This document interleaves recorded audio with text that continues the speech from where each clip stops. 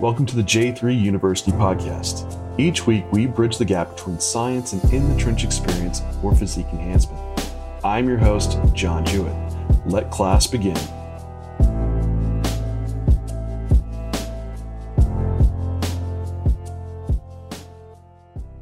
Welcome, everyone, to the J3U podcast. This is the Coaches Corner, where the coaches, answer all your questions that we get through messages and on Instagram. So we have quite a few today. And today I'm just joined with Corey Hagman.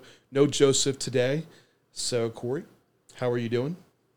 I'm good. I'm getting through final exams currently, but I had about a month where I was sick and like my training, gosh, like it's really taken a back seat, which, probably for the best, but I've had finally like a week of consistent training. And I mean, always feels crappy because weight's lower than it has been. But it's like, hey, get through that first week, systemically get used to these movements again. But I kid you not, it was like over 6 weeks. I think I lifted twice because it was just that sick. And like I was like hoping it would be a quicker recovery, but like, hey, whatever's going around it. Well, I was gonna say, like, the last podcast that we recorded, you were sick on, and so I was like, wait a second, that's been a few weeks. So it's crazy how long that can just drag out.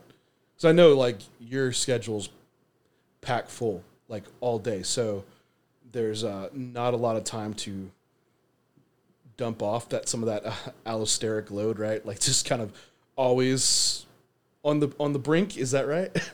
Yeah, yeah. I mean, it's good. Busy's good. And I mean, I remember a time where I was hoping for this kind of workload, from a coaching standpoint. I mean, I would say um coaching is the best it's ever been, and it's amazing. Like, I mean, that is so rewarding, but yeah, it catches up with you.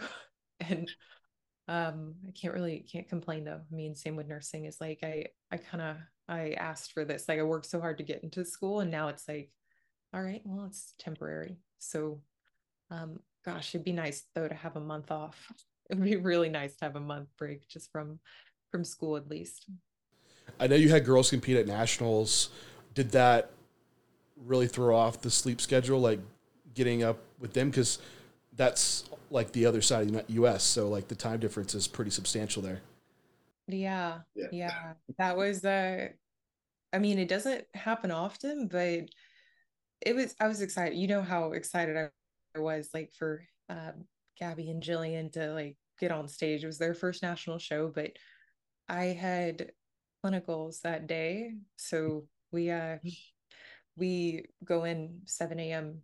So we're there a little bit before that. And I woke up with them around 3:30, make sure they're good, try to catch like an hour of sleep. But I mean, you can't really, when it's that dysregulated, I was like, I gotta be up in like 2 hours anyway. So got up, and I mean, I'm glad it worked out. I'm glad it worked out the way it did, where they had all their stuff one day, because I know they were both really stressed about it, like worried, just like, oh, it's going to be a 2 day show like it has been in the past few years. So it worked out that like they were able to get in and like focus just on that day and not like have an additional day where they're stressing. But ooh, by the end of it, like I think I texted you, I was like, I'm so tired. Oh, you know what is cool about Nat? Well, for one, bravo to you for getting up with your clients, right, and making that happen. I'm always so paranoid that my alarm's not going to go off, that I end up waking up even earlier, and sleep's just so disrupted. It's the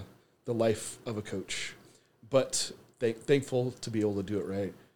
But I also heard that Nationals is going to get moved to Texas next year. It's going to be in Dallas. Did you see that announcement? I did, yeah. Yeah. I actually, Yeah. the consult I had right before this, the girl is shooting for that show. And Oh, okay. she's like, do you think you can be there? Do you think you can come? And I'm like, well, like, I know what we had talked about is, even with this past one, if the timing had worked out, if it had made sense to try to go out to the national shows. So I mean, I don't know, hopefully if I have a few girls competing, and I'm luckily not in the hospital that day, then yeah, I would love to come out, and that'd be fun to visit with you guys and see everyone actually in person. Yeah, that's it's a good win for Texas. We have so many shows here, just such a bodybuilding state. So it's cool to bring a national level show here. Like we just got like quite a few Texas shows back for like pro bodybuilding. But yeah, for nationals we don't have anything. So pretty cool. Excited about that. Yeah, and Freddie, he's one of the owners of the Battle Up Productions, right? It's Yeah. their organ. They do a really good job. Like yeah, I think he was a part of the nationals in Orlando when I did that one, and I mean, I was just really impressed with everything. I mean, from a production standpoint, it was put on well. So that's exciting. Well, the Texas Pro was phenomenal. Like I didn't, I only saw the videos and what everyone was telling me, but the stage they put together was so badass. Like you actually would get like great stage photos that, because they actually set up the lighting really well, and they had like fireworks and shit going off like behind you, like in certain things. It was seemed like a really like entertaining show to go to. So they put on a production. So it should be if he's involved in nationals, that would be pretty substantial. So No, it's gonna be cool. Yeah. Do you guys have an athlete getting ready?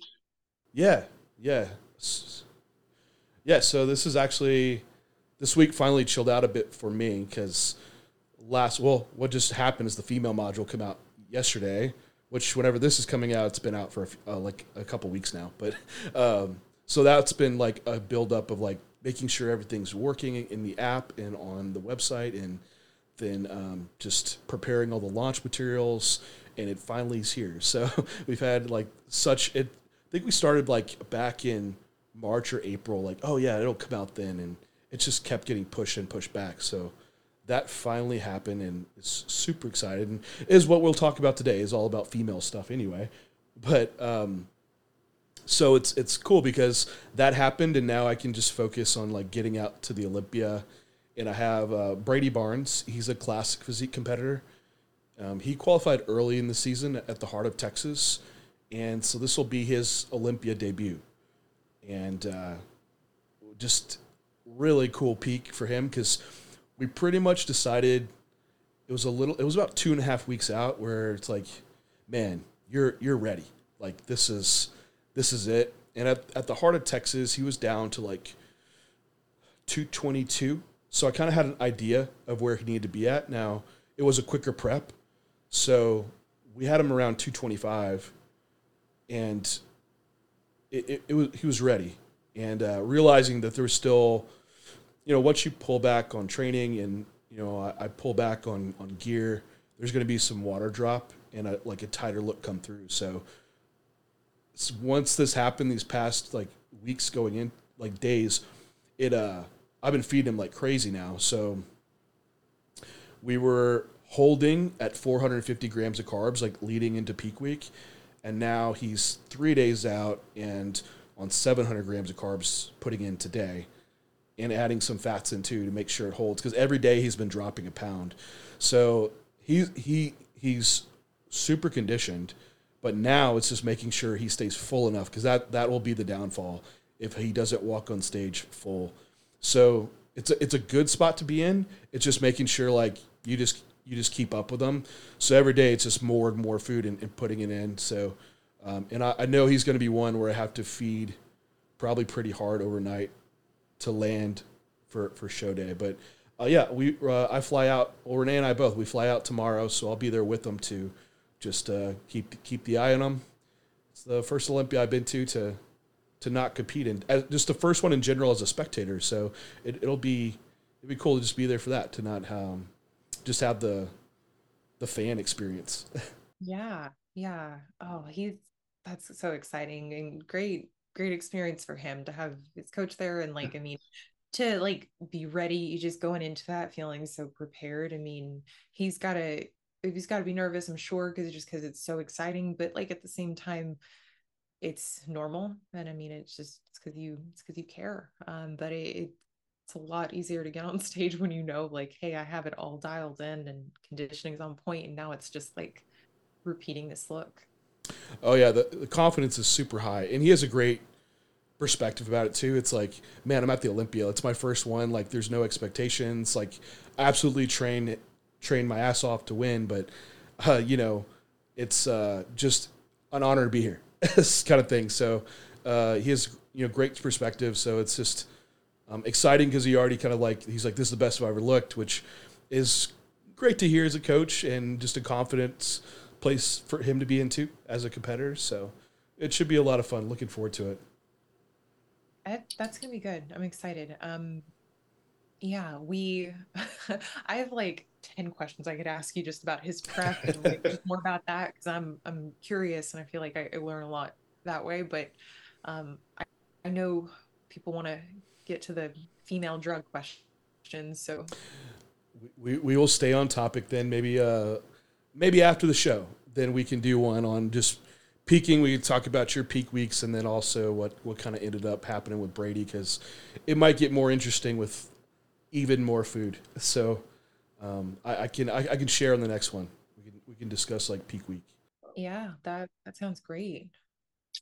But What do you want to kick off? yeah, let's. I mean, I got my list here. I'll start this one off because someone had asked on my IG story about the safety of aromatase inhibitors and their usage, and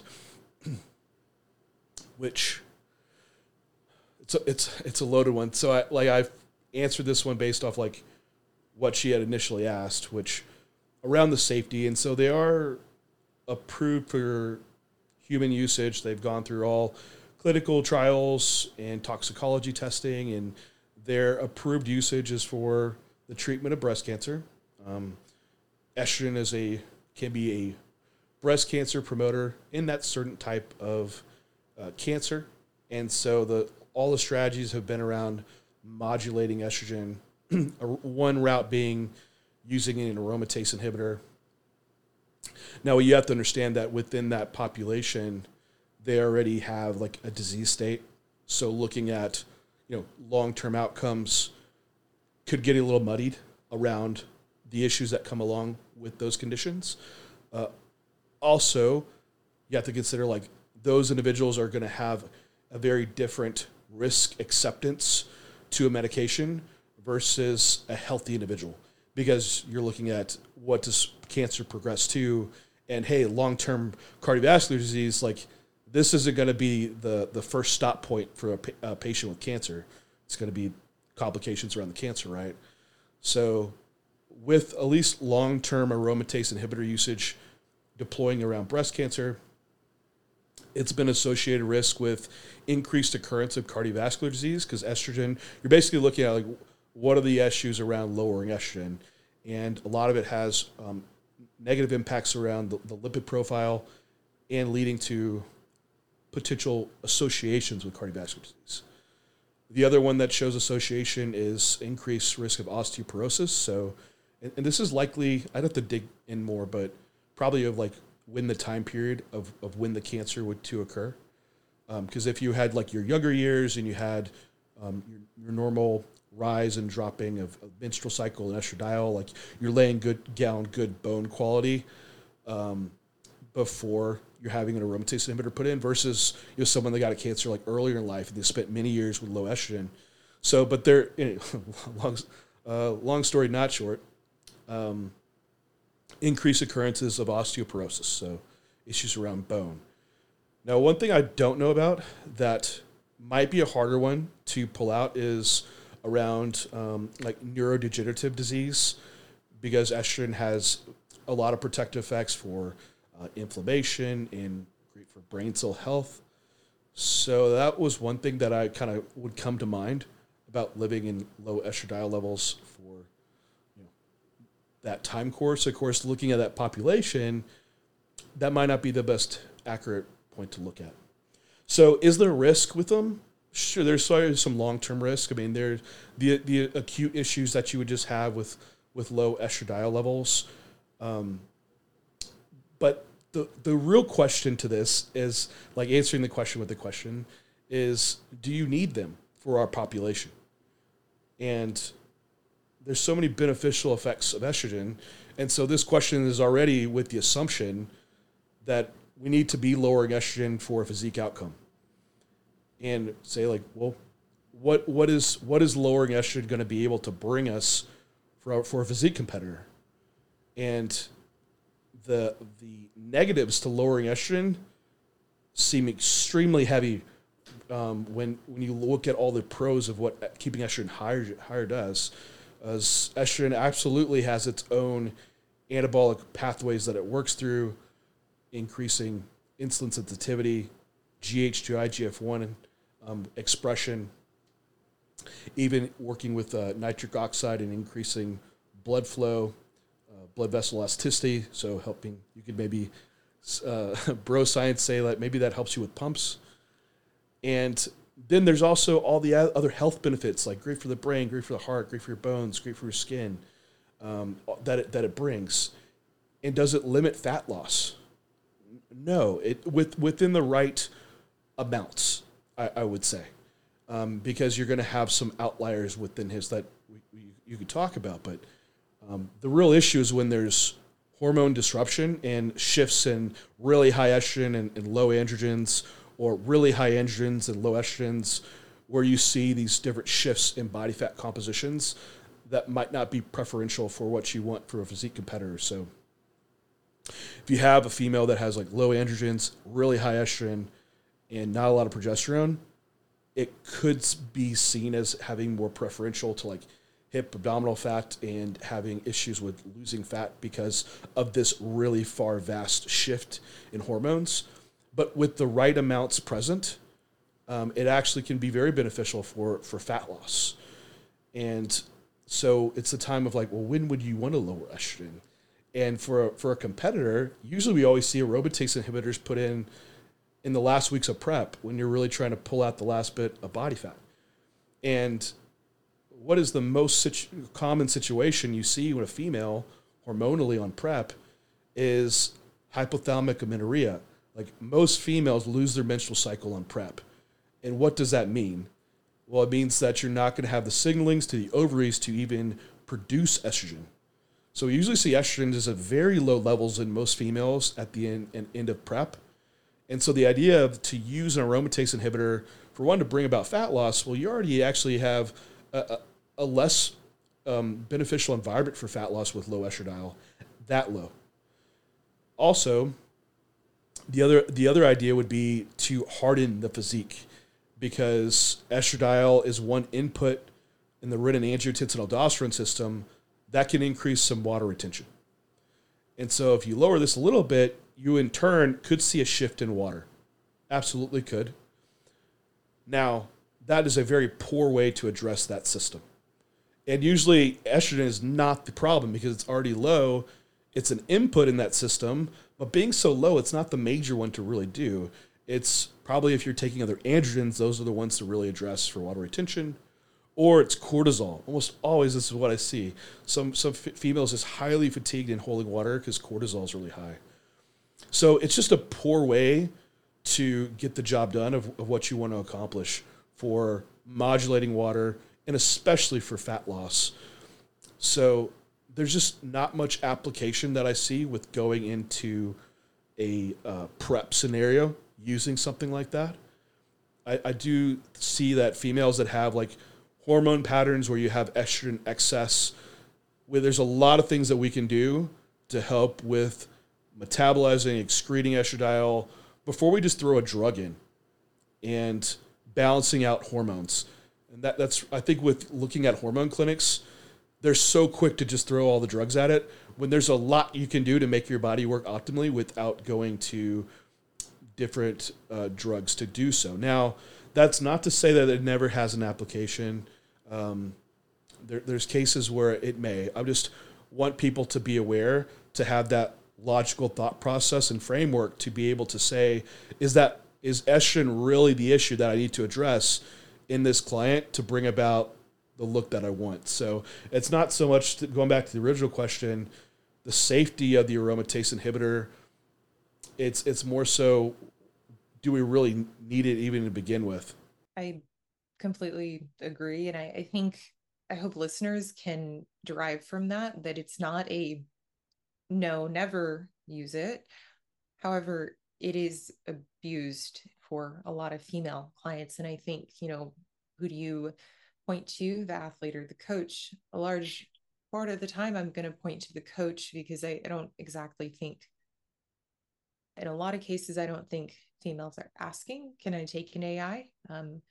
Maybe they are, but I think for one, there should be personal accountability that the athlete's held to in understanding what they're taking. I believe in that pretty strongly. Like if you're gonna ask to, hey, I'm gonna get on stage and coach starts throwing names of things that you don't know, you should do your due diligence and at least try to understand it, even globally. And it's in this case, it is something. Um, Tamoxifen is heavily heavily. There's a lot of information out there on it, and yet it's, I would say, noted as something that women just use those final few weeks of prep. But how many of those athletes took the time to search, a Google search, what is it?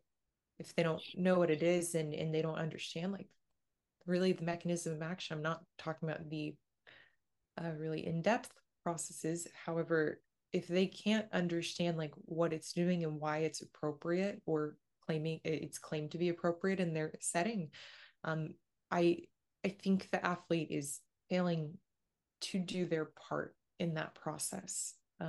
Sure, trust your coach and reasonably do what they say, but it's also important to know what you're getting into, especially when you start dabbling in stuff for the first time and when you're trying to compete at the highest level. If the highest level for that athlete is national, it's okay, but understand what you're doing, why you're doing it, and those risks. Take those risks on with an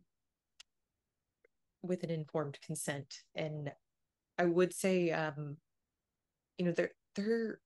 there's pretty good evidence. I believe on the uh, the exercises that uh, providers will have um, patients who are in remission who were on extended use of different AIs, who they note there's a pretty big decline with their cognitive function.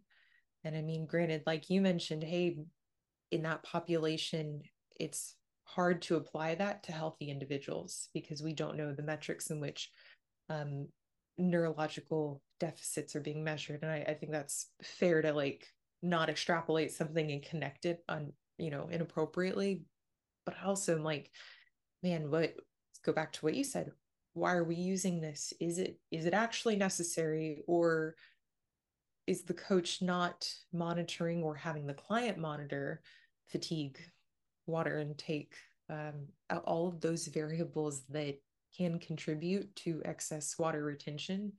Do we even have a baseline to establish what does this athlete run at naturally? What is their estrogen when they're healthiest? Because pre-contest, like, I mean, we should have that baseline. So I do put it on both parties in different ways, but I think like a lot of people can avoid being put into positions where they're taking something and then having to correct issues from an AI.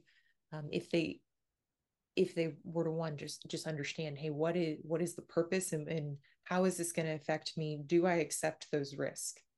And hopefully through that education, they also see like, wait, but I'm only getting 6 hours of sleep at best. I'm also not being really consistent with my water intake. Oh, hey, this water retention I seem to be holding, I hold it every single month around this time. It comes off in a few days. Like there's nothing to like overreact about. Or in the case, hey, that individual does need an AI in place. Well, do we have a strategy that we know works, or are we just like implementing one last minute? Are we doing it? Are we trialing it the tail end of prep? So it's a lot to consider, but I really like how you broke that down. You laid some heavy stuff on there. You You just brought in mind that Washington Post article that just got put out. Did you see that? Yes, I did. And I actually, I don't think I've told you, the author reached out to me to want to interview me.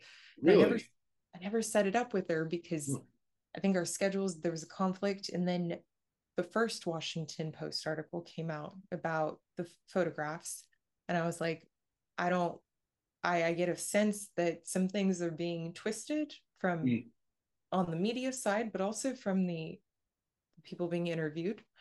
And I don't want to be caught up in something where I'm not voicing a truth, or the truth I'm voicing is manipulated. So I was like, you know what, I'm just not gonna get involved with this. But I was really surprised. There's some pretty big names. Yeah. Yeah, yeah. You just wonder, like, how did randomly that come about? Like, where was the motive driven from that? To which that's all. This is a way off topic from like our questions, but anyway, I'll bring it back in. I won't go there.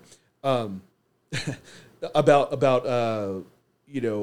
kind of informed consent and how much you should actually be aware as a competitor, because that is tough. That's especially young, like coming into it. You hire a coach and you're naive, and your goal's right in front of you, and it's real easy to put that goal right dead center and just put the blinders on, and just taking illegal drugs is going to have risk. Like this is just, I feel like at that point of your life when you're into your 20s, like this is going to be common sense. Like if you're finding drugs through a drug dealer and you're taking them, like this has to have some risk to it, but we just don't care to know about it because we want the goal way more than have in mind that there might be detriments here, or it's like, we'll deal with those later, or that won't happen to me. So yeah, I think it's just a little bit naive, but I think just having the awareness is extremely important. But it's tough because, like, gosh, you wouldn't have a coach for a few years because you'd have to go through so much educational process and vetting different coaches to finally make the decision for yourself. But I think it gets to the point of like, and we could transition this into one of this other questions of when to use PDs, but yeah, it almost has to be why you would be starting off almost natural competing and learning along the way to then implement them when you're ready to do so. So we can maybe talk about that in that next question. But you're absolutely right. Like the use of aromatase inhibitors and SERMs is just at abusive level. Like I even for males, like it's just I've been on preps where literally I was told to take like Arimidex every day, Exemestane, another AI. Why would you combine them? Like there's already two present. like both of them together, and a Serm and Nolvadex. And I was like, then I looked at like my stack design. I'm like, I'm not taking very much testosterone. Like, how much estrogen could be around here? And that's when it makes you start asking the questions like, hey, this just doesn't make sense.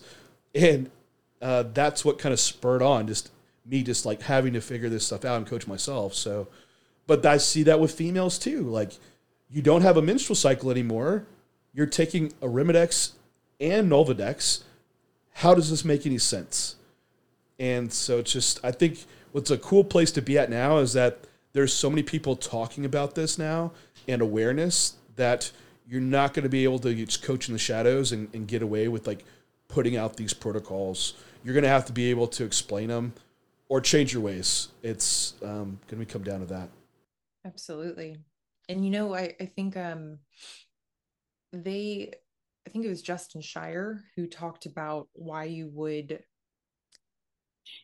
you had said with like being a new athlete and making decisions that you kind of know, or like I'm dabbling into something that's I shouldn't be, because I mean, like in reality, like if you know what you're doing isn't wrong, there's no secrecy around it. Why would you be private about it? Why wouldn't you talk about it as openly as you talk about other things? And I think it was Justin who made a really good point. It was actually in regards to the Washington Post article about like using diuretics initially, which I know we had a question about that too, and how he's like, yeah, I knew I was doing something wrong. And the coach just kept more diazide, more diazide. He was at like 3 diazide by the time he got on stage. And he's like, there's a certain point where I was like, all right, I'm gonna go on with this, but we're gonna talk about this later. Like I'm gonna, and that's one of the big reasons he's not working with that guy anymore. And he was able to move forward from that with more education. And I have a very similar experience with my first use of both AIs and diazide. And it was like, I know I shouldn't be doing this. I'm gonna trust who I'm working with, but I don't like feeling so conflicted this close to show. Like I know this isn't right. I know this goes against every like educated person's stance on this. Um I don't think I think I had just started following you and tuning in to, I think I just joined Jane through you at this time. And I was like, man, like this goes against everything I know I should be doing. What do I want to do? Well, I need to revisit this and I need to seek external guidance because the situation I'm in, I don't I don't think I should be following this kind of protocol, and it shouldn't be treated as like this is our plan A. And I think that's the issue we both see with female peaking, but also just female prep, female fat loss is the plan A sucks. Like it has things in place that shouldn't be in place. That shouldn't be how you get someone conditioned. Yeah, agreed. It's funny. I see that confliction a lot of times when people come into J3U. They'll post something in the forum like, "This is what I'm doing with my coach," and don't know, like it doesn't match up what I'm learning here. It's like, how do I go about this? And yeah, it's tough. It's fair enough. Like I'm not here to like call out some coach, and I'm also not here to say that I have it all figured out either, or my way is the only way either. I do try to like, we both try to present like a framework to work within, and there's going to be deviations within that. And there's going to be some rarities of application for things, but there's always never like usually there's only a few like nevers and always that you should be doing. But yeah, once you run into situations where it's like that far against the grain of what logically makes sense, this is probably too far beyond the point of like having your coach explain it. You might need to just move on if that's their only way of doing things. Let's jump into that question since you like kind of went there about diuretic use on prep. Is it bad? That was the question. Is it bad or does it ever have an application? You kind of already alluded to the answer here, but Yeah, I think and I it kind of applies to the AI question as well. It's like with diuretics, if you need, and I'm going to speak anecdotally because I know I I don't think when I've gotten on stage I've needed a diuretic. Have I used them? Yes. Do I think it was a misuse of it? Yes. I think most of the time it is a misuse.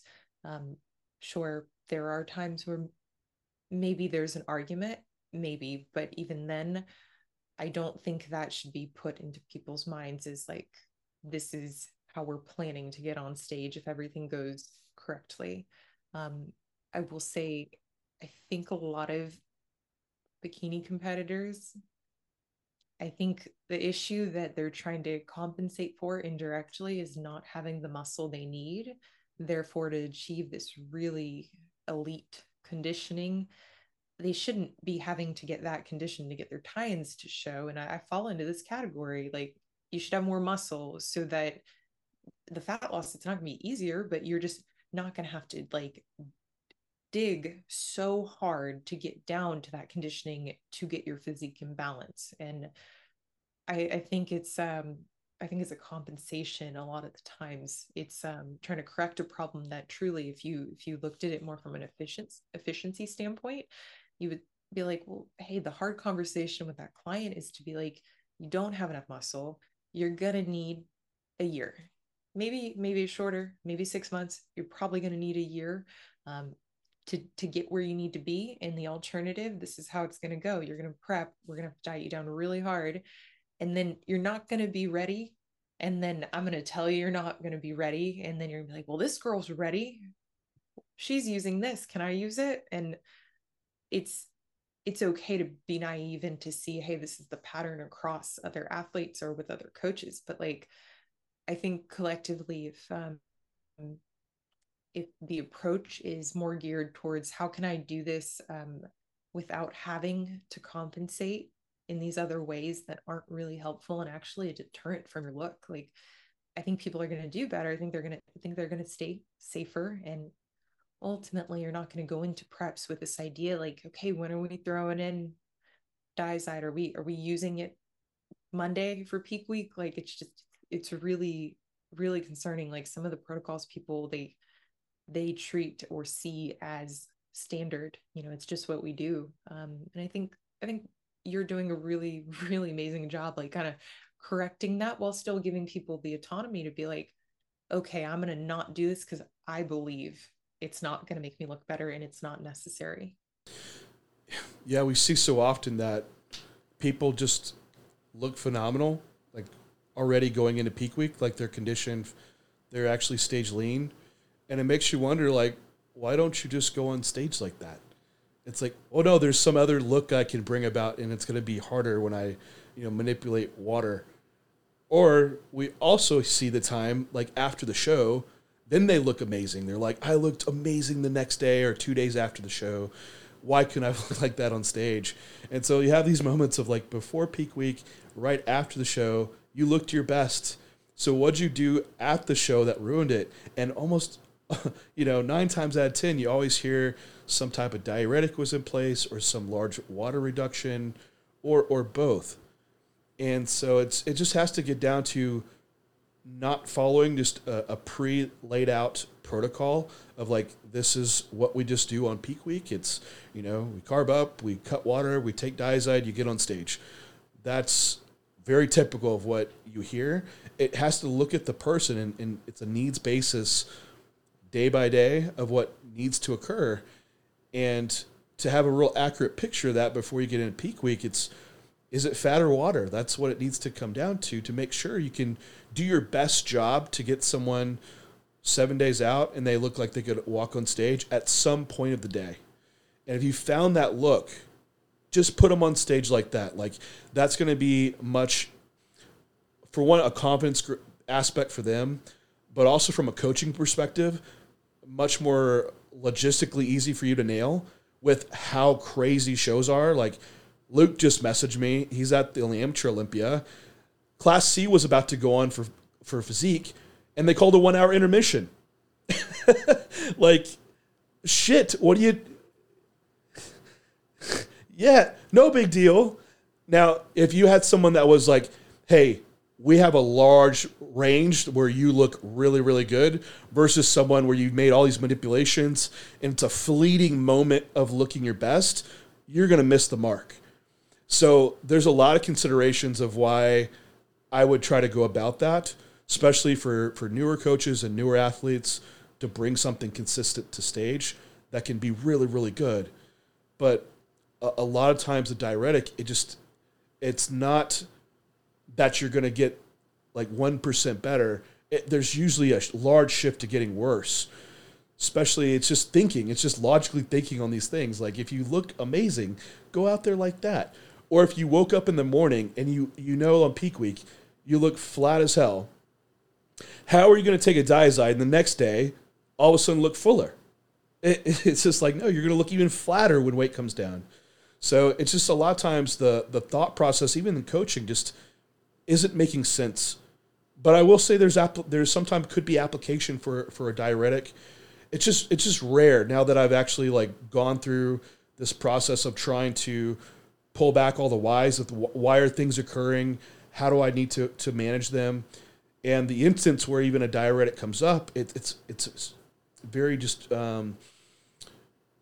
pretty rare. It's usually like an instance where it's almost just try to problem solve at the end of prep because someone like extremely stressed, they didn't sleep at all, and they all of a sudden are holding a bunch of water. A flight happened last minute, and there's not enough manipulation that you could do with time and your own water that you might need to do something like that. But that's like it's already a worst case scenario. It's already shit. Like, it's not going to be their best. We're just trying to manage what we can. Other applications might be like multi-day shows where you actually do need to keep someone on low water. There might be some application within that. I know some people have brought up, what about really high androgen usage with male bodybuilders, like large bodybuilders, right?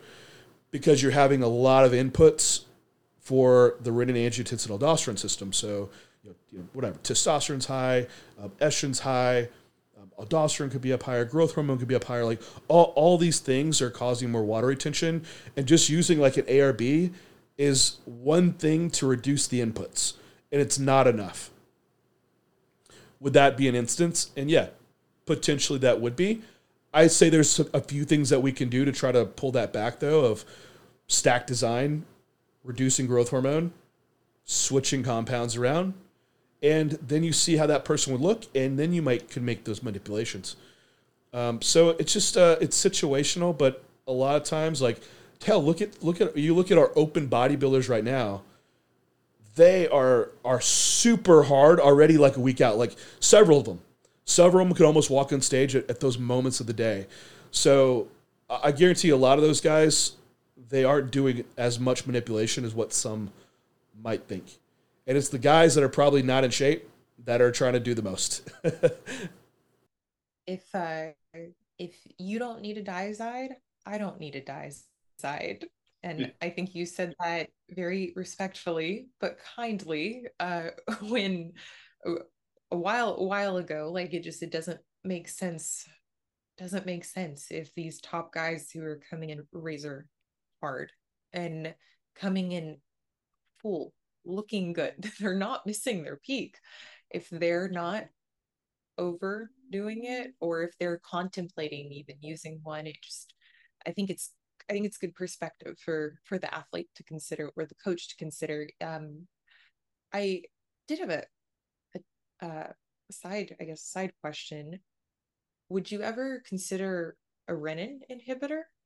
Is that a thing that, and this is more coming from like my schooling and education, and just understanding where ARBs would fall for those individuals. Would a renin inhibitor, is there a reason that wouldn't, where it works in the system? Uh, I don't even know if that is that a drug? Because I don't know if that's even, is it? Do you know of this? Yeah. Okay. I'm just not familiar with it then. Yeah.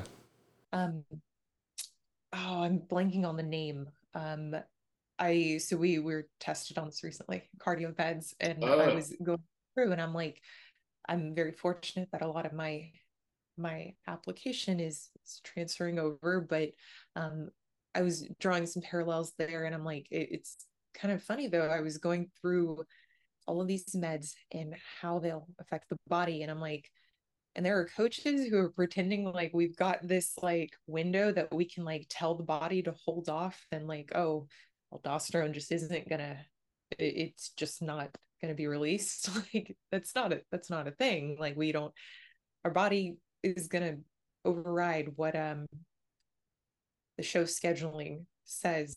And I mean, ultimately, I think I think just having a look that you can consistently hit, I think that's it's a lot safer. But yeah, I'll get you the name of that drug I'm thinking of. And Yeah, that would be interesting.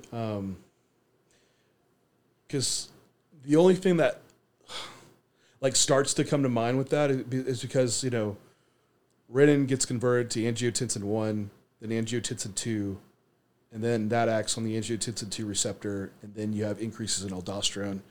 But angiotensin 1 actually has some beneficial, angiotensin 2 has beneficial effects, so you want a certain amount, but I know like an ARB works on like angiotensin 2 receptors. So ACE works on angiotensin 1, yeah, right? on that conversion. So I would want, I don't know. I guess you have to look at the drug and see if you're losing out on some aspect you'd want around it. But yeah, no, that's a good question. I'm not sure. Yeah, I'll do a little digging on that and let you know what I find. Yes, I mean, and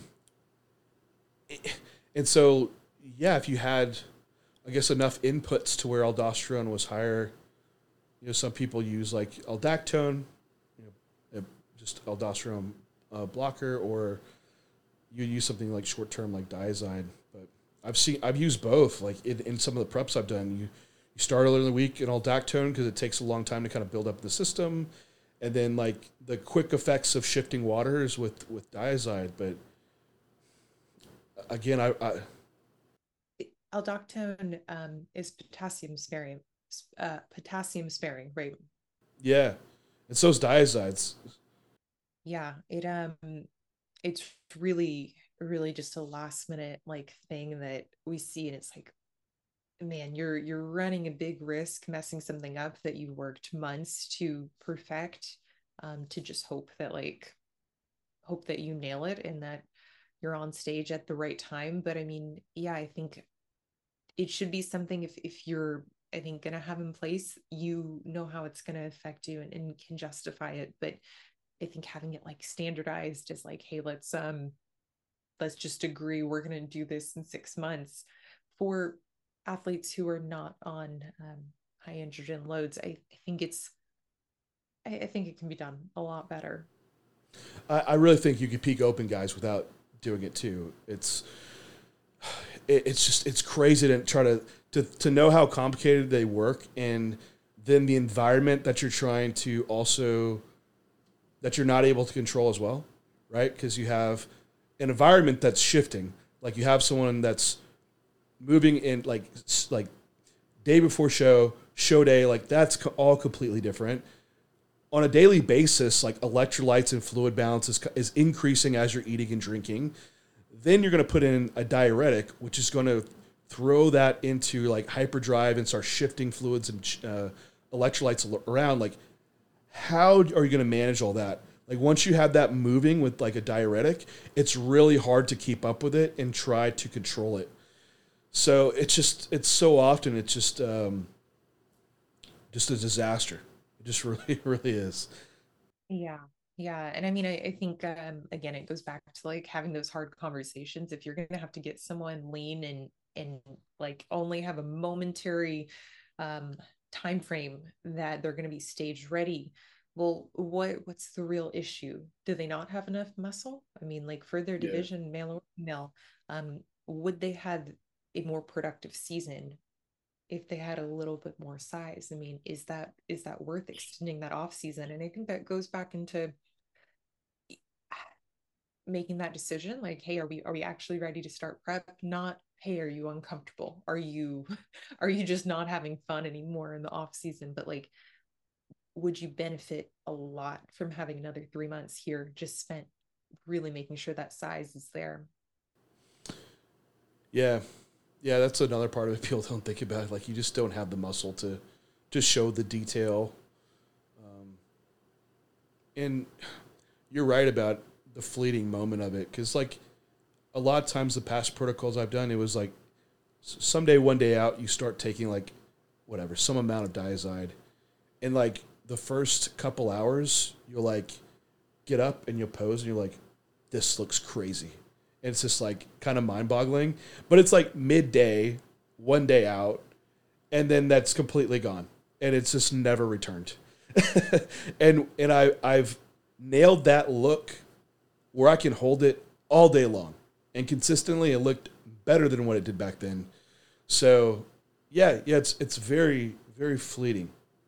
And it's at least just anecdotally for myself, I've been able to recreate a better look without the use, and for a lot of clients as well too. So Sorry, last thing, I know we beat this like pretty yeah, hard to death, which, it sorry. needs to be. It does. We're gonna keep doing podcast on this until Yeah. until people stop using them. Um, I think it's also like, I with Gabby and Jillian and my two previous clients who competed in October. Um, a lot of not so much the girls competing at nationals, but I think it is very common, even if someone's not considering using a diuretic, for instance. I think it's very common to have that hesitation around still drinking water or not cutting it, especially when they see other people cutting water, other people, oh, you don't have your gallon with you. Yeah, no, we cut water this morning, Friday before for the show. And that was a really important part. I stressed for my athletes this year to be like, hey, here are the consequences if you get nervous and stop drinking water. Like I get you're gonna want to. I know because you're gonna be uncomfortable and you're gonna be scared that like we're ruining the look by drinking water. Here's what will happen if you stop. And I mean, you already touched on it about your body trying to achieve homeostasis and responding immediately based on any kind of fluid shift. But um, something we did with me this year, we actually, I don't know if you recall, we increased my water from 1.5 gallons, an additional liter, just to have that padding. So if there was anything that occurred, or if we did want to just bring water down even slightly, there wasn't that spike of aldosterone, and there wasn't the potential problem of then having some water retention. And I think it's important to know that as the athlete, if you've never not manipulated water, like, hey, it's there's a consequence to this. It's not if, it's when. So like the consistency, if it's there, you can bring that look that you've been seeing in the gym, that like, hey, this is the best I've ever looked. But not if you cut your water or you just stop drinking or forget to drink on show day if you're just running around, not if you're not prioritizing it, which does that can happen. Yeah, it's just coming down to like we keep bringing it back is assessing what you need for that best look to occur. And for a lot of people, once you find it, you might need to be some water reductions to kind of hold it so it doesn't keep going up. You might find some people that do look better like first thing in the morning. It does happen. And that does mean that you're going to be on lower water for the day. It happens. Like I can speak for Renee. And Renee gets very conditioned, but she'll lose a lot of that. Like the moment we put like fluids in between meals, it just gets watery, softer, quick. And it's not about like just I try a lot of things like protein veg, like just fats, like on show day. It just needs to be where like she basically just have some water with meals, and we can hold that for the day.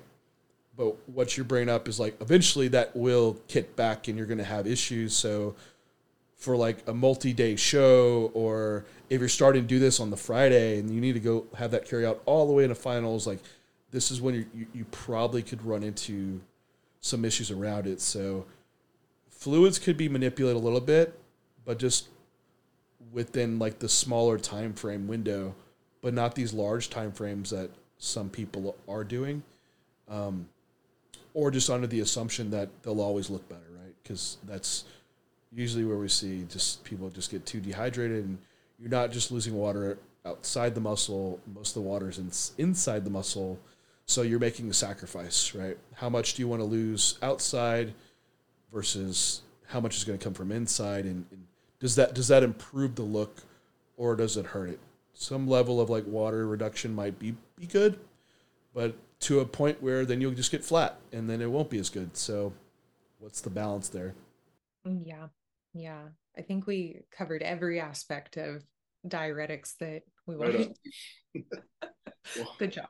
we will move on. Um, Maybe we should hit the PED use one just because we brought it up at the beginning. Was it PED usage without the use of androgens? I guess for like a first timer, wasn't that the context of it? Yeah. Yeah. I think I think a lot of what we've discussed already about like having all of your variables in place and accounted for. I know it sounds probably like a broken record, but I think for that individual who is ready to make the transition to enhancements without necessarily making the jump to anabolics, for one, I think that is how it should be done. it it should be something that you have other non-androgenics in place before pulling that Anavar lever. And really even before that, I mean, you do want to make sure, hey, are you even in a place physiologically where you can grow? And this is a conversation I think I've had several times this past week, with client inquiries and then current clients, wanting to expedite the process and wanting to start their first exposure. But the big thing is like we got to look at your labs. Like we got to know, hey, what is your baseline, what's the state of your body? And like, I mean, I'm all for helping someone get to their best as an athlete, but you can't really do that. Like you can't really do that if under the hood things aren't running, and if we're going to be entering a phase where prep is just going to perpetuate ongoing issues. And I would say that blood work does need to occur even prior to having these non-androgenic PEDs, because I mean, when it comes down to it, like what is happening internally is representative of how you're taking care of your body and or the state that your body's in a lot of ways. Maybe it's not directly caused by something you're doing, but just throwing things at an athlete, even non-androgenic compounds, it still goes back to, okay, what's the goal with having this in place? What's the goal with having Clen in place? Well, in a prep, are we trying to expedite the fat loss? Okay, but is that individual, are they maximizing everything else they could be doing? It's a lot to track. I'm aware. You're well aware. It's a lot to ask the athlete to be data to be collecting every week. But I do think it is the minimum, looking at someone's sleep, looking at their recovery, their digestion. And it doesn't really matter what we throw at them or what we tell them they're allowed to take. Is like, okay, if your goal is to see your best self out to stage even without androgens, your health, like you got to be in a place where this is conducive to a good look. And um I think a lot of the times people, they want to just like avoid that part, avoid the blood work, and say, I feel good, I feel the best I have, I'm eating a lot, I'm really full, like I nothing's wrong. But even then, like, hey, even androgens aside, let's still make sure like this is even worth starting before you enter in your prep. Yeah, I think with one thing that it is interesting is that I wanted to ask: do you think there's an age difference in the approach?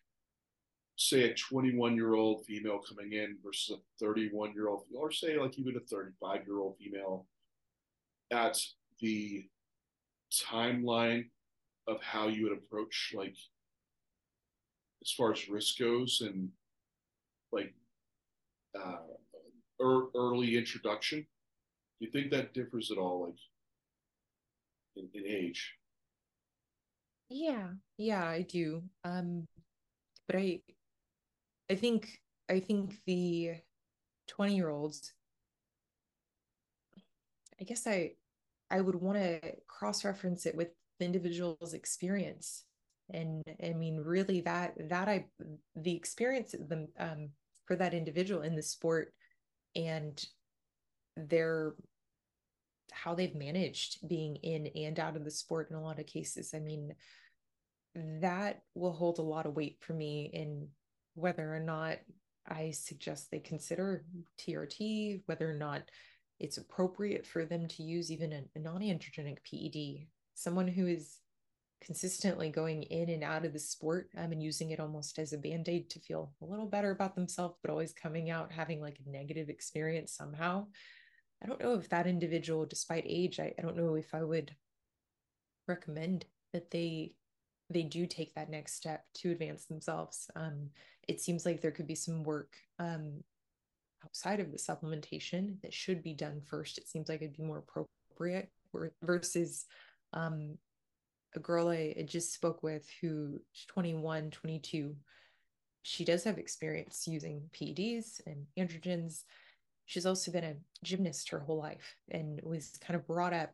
Um, I my understanding is truly like in the gym 7 days a week, following a regimented diet, adding tissue. So I mean, like, even though biologically her age is very young and it is too early for her to be using PEDs, I think with this individual, I think her goals were very realistic and supported what she was doing regularly and what she's proven that she's done previously. Even with her though, I would still be a little cautious just because of the age. I think I really want to see someone be certain or close to certain that they enjoy the sport and actually see themselves in the sport long term. And even long term, that's kind of open ended. But I don't want to recommend someone start using enhancements if it seems like, hey, and after this show, they're going to dip out and they're not going to compete again. They're not even going to be at the gym in 6 months. I mean, it's unfortunate, but we do see that happen with a lot of individuals who get into this. No, that's a good answer because it does. I think it does just truly depend on the individual as far as the rates you would push them through. Because someone that's young, typically, you're not as emotionally mature, and you probably aren't thinking long term, and you're more risk adverse. So that is someone that you probably want to try to pull back and let them pull out the variables as much as they can, and teach them those things. Um, but someone older, they might not necessarily be more emotionally mature. You might have just like the really mature young person, like the maybe the gymnast that you've talked about that understands working hard from that like the athletic background and maybe more so who she is as an individual versus just because someone older doesn't mean they'll have that either. Realizing that the timeline for these people might be a little different. Like 21-year-old, like you could probably do this till you're 35 plus, and then be reaching your peak versus 31-year-old. That might be a shorter timeline, so maybe that we could accept more risk for that individual. But then it comes down also to what is the goal here and what is the potential for that individual to realistically hit that. So you have to weigh that out a little bit. But it'd be nice just to see the response, at least for 6 months with a client before we make decisions to jump into enhancements. So as a coach, you have a better gauge of, all right, this person has some potential to really go far here. The risk is worth it. For others, it might not be. Those are hard conversations to have. And kind of where that changes, like for the older female, right? You're getting into this in your 40s. Like I see this happen. And if you love it, you love it. It is what it is. But the potential to go all the way is very much diminished versus someone that's starting out younger, like once you kind of reach a certain timeline for individuals. So yeah, but I think the framework's the same, right? The assessment, how we would introduce them, it all kind of is relatively the same across those cases. Absolutely. And I do think even with the older client who is getting into it a little bit later, I I guess it bums me out when I hear like new clients, they're like, okay, I know I'm a little bit older. I'm a master's competitor, so I don't know if you want to take me on. I'm like, damn, that's like has someone said that to you? That's so shitty. Like if like as a coach, like just like, oh, I'm not gonna work with this person because they're not gonna win a pro show. They're not gonna do a lot for me. Like I think like it's really sad that like some of these master competitors, like they're like, yeah, I've been in this like 10 years. I'm very well seasoned at this point, and like I still want to continue to have this part of my life. I want I want this to be something that I carry out, because it helps me, it aids my quality of life. And I think I think that speaks more to me as like, oh, hey, that's gonna hopefully be a really good fit with this client, someone who is that committed. Like longevity in the sport, while it's considered, it's not considered, I think, the way certain clients or inquiries have expressed they've been, I guess, met with from other individuals. It just seems like what they can do through the coach is being factored into whether or not they would get coached or they would be allowed to take certain compounds. I think that's so unfortunate.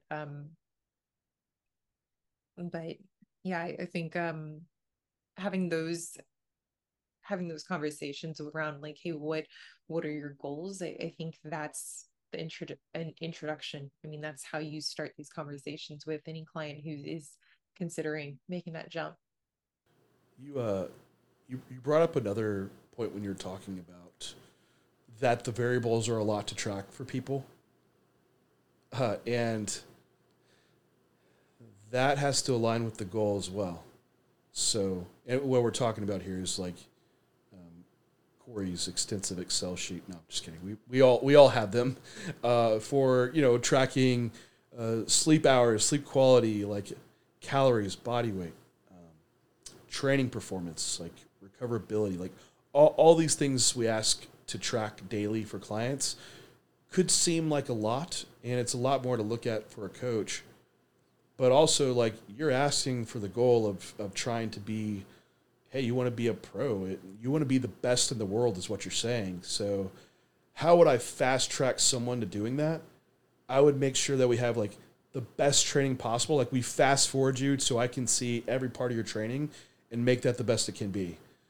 Nutrition, like your lifestyle, sleep, like everything is to fast track you to optimize it.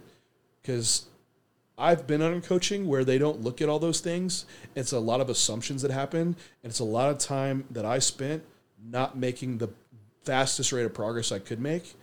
And there was drugs thrown on it to where it masks a lot of those inaccuracies that I had just unaware. If I was told about them, hell yeah, I would have done them. I just no one even looked at it to know could have improved.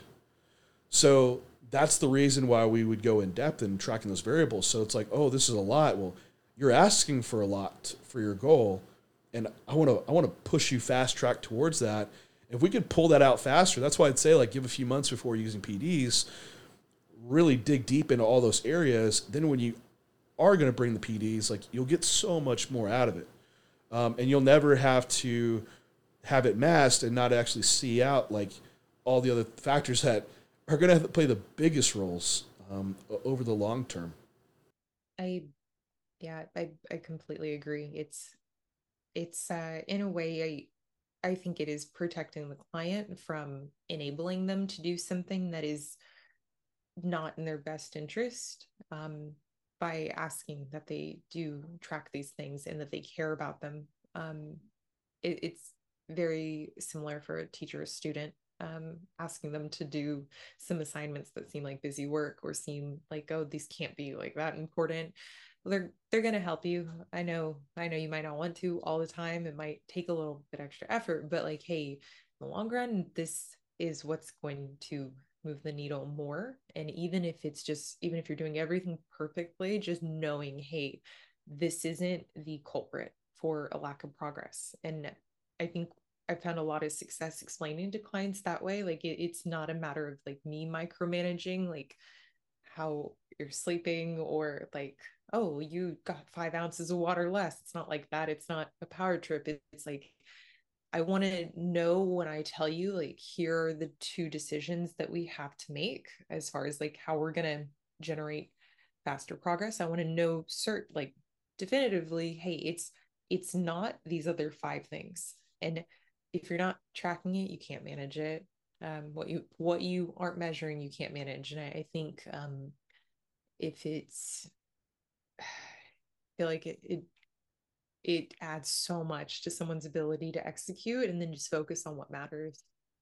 Yeah, and it's within the goal, right? Because hey, if you don't want to be a pro, you just want to improve your physique, like, yeah, we don't have to like track everything, right?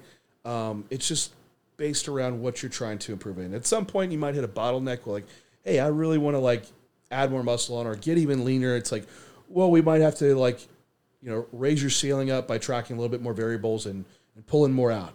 Are you okay with that? Like, yeah, for sure. Like, okay, we can go there. But for Corey and I, like, we're primarily working with competitors, so that's the goal is setting the expectation of what we're pulling out of people. Is setting the expectation, and even those for those lifestyle clients, like who are interested, who have that desire to treat Yeah. their goals like competitive athletes. It's like I've run into this constantly where athletes are like, I don't want to get on stage, but I want you to give me that same attention to detail. I'm like, cool, you get a Yeah. spreadsheet. You get a spreadsheet, like Fair you're enough. fill it out. They appreciate being held to a standard that I think it's I think it's kind of been pushed to the side unless their goal is to be competitive.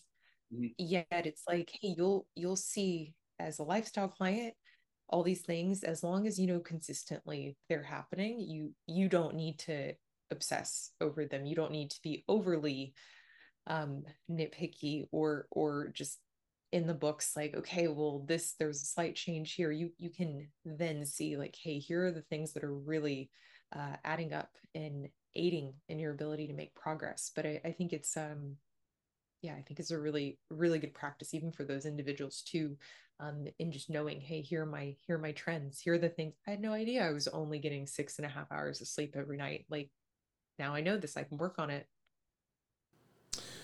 Yeah, I think that'll be a good segue to wrapping this up. It's just being overall everything we've talked about is awareness, right? It's awareness of what you're doing, whether it's surrounding PDs, peak week, and diuretic usage, or just self awareness of tracking your own variables and trying to get more out of them. It's trying to just always improve yourself and bring about the best version, which requires you have to being a little bit introspective in everything that we do. It's physique competition. It's not like when we grew up and you're trying to jump into a sport and you have all of a sudden surrounded by coaches. You're very much on your own to figure a lot out. So it does require a lot, and it's just part of what you will have to do to truly see out your best. You will have to learn in this sport or competition, whatever you want to call it. So anyway, if you do want coaching, uh, Corey maybe has open spots. I know you're like slammed in school. Yeah, I got it. I have a couple open spots. Few people they're taking the holidays off and might Yeah. re-up, so but yes, for anyone who's interested in coaching, both lifestyle or competition, um, please fill out an application form. We'll touch base, set up a call, and go from there. But yeah, this was a lot of fun. These always get really good feedback. Yeah, well, thank you everybody for tuning in, and we will talk to you next time.